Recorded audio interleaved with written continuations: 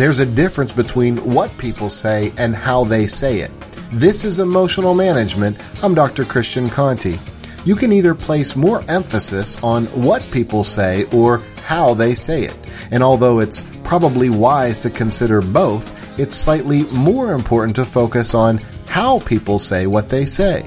Let's face it, none of us are perfect communicators. We all get tripped up trying to express ourselves at times, and many times what comes out is not always clearly said. But the emotion behind what we say speaks clearly. When others ask us how we're doing, for instance, we might be able to muster up the words, "I'm fine." But how we say those words really gives a more accurate indicator of how we're actually doing. Be mindful of how people speak because their emotions are speaking volumes. For more on communication, visit drchristianconti.com.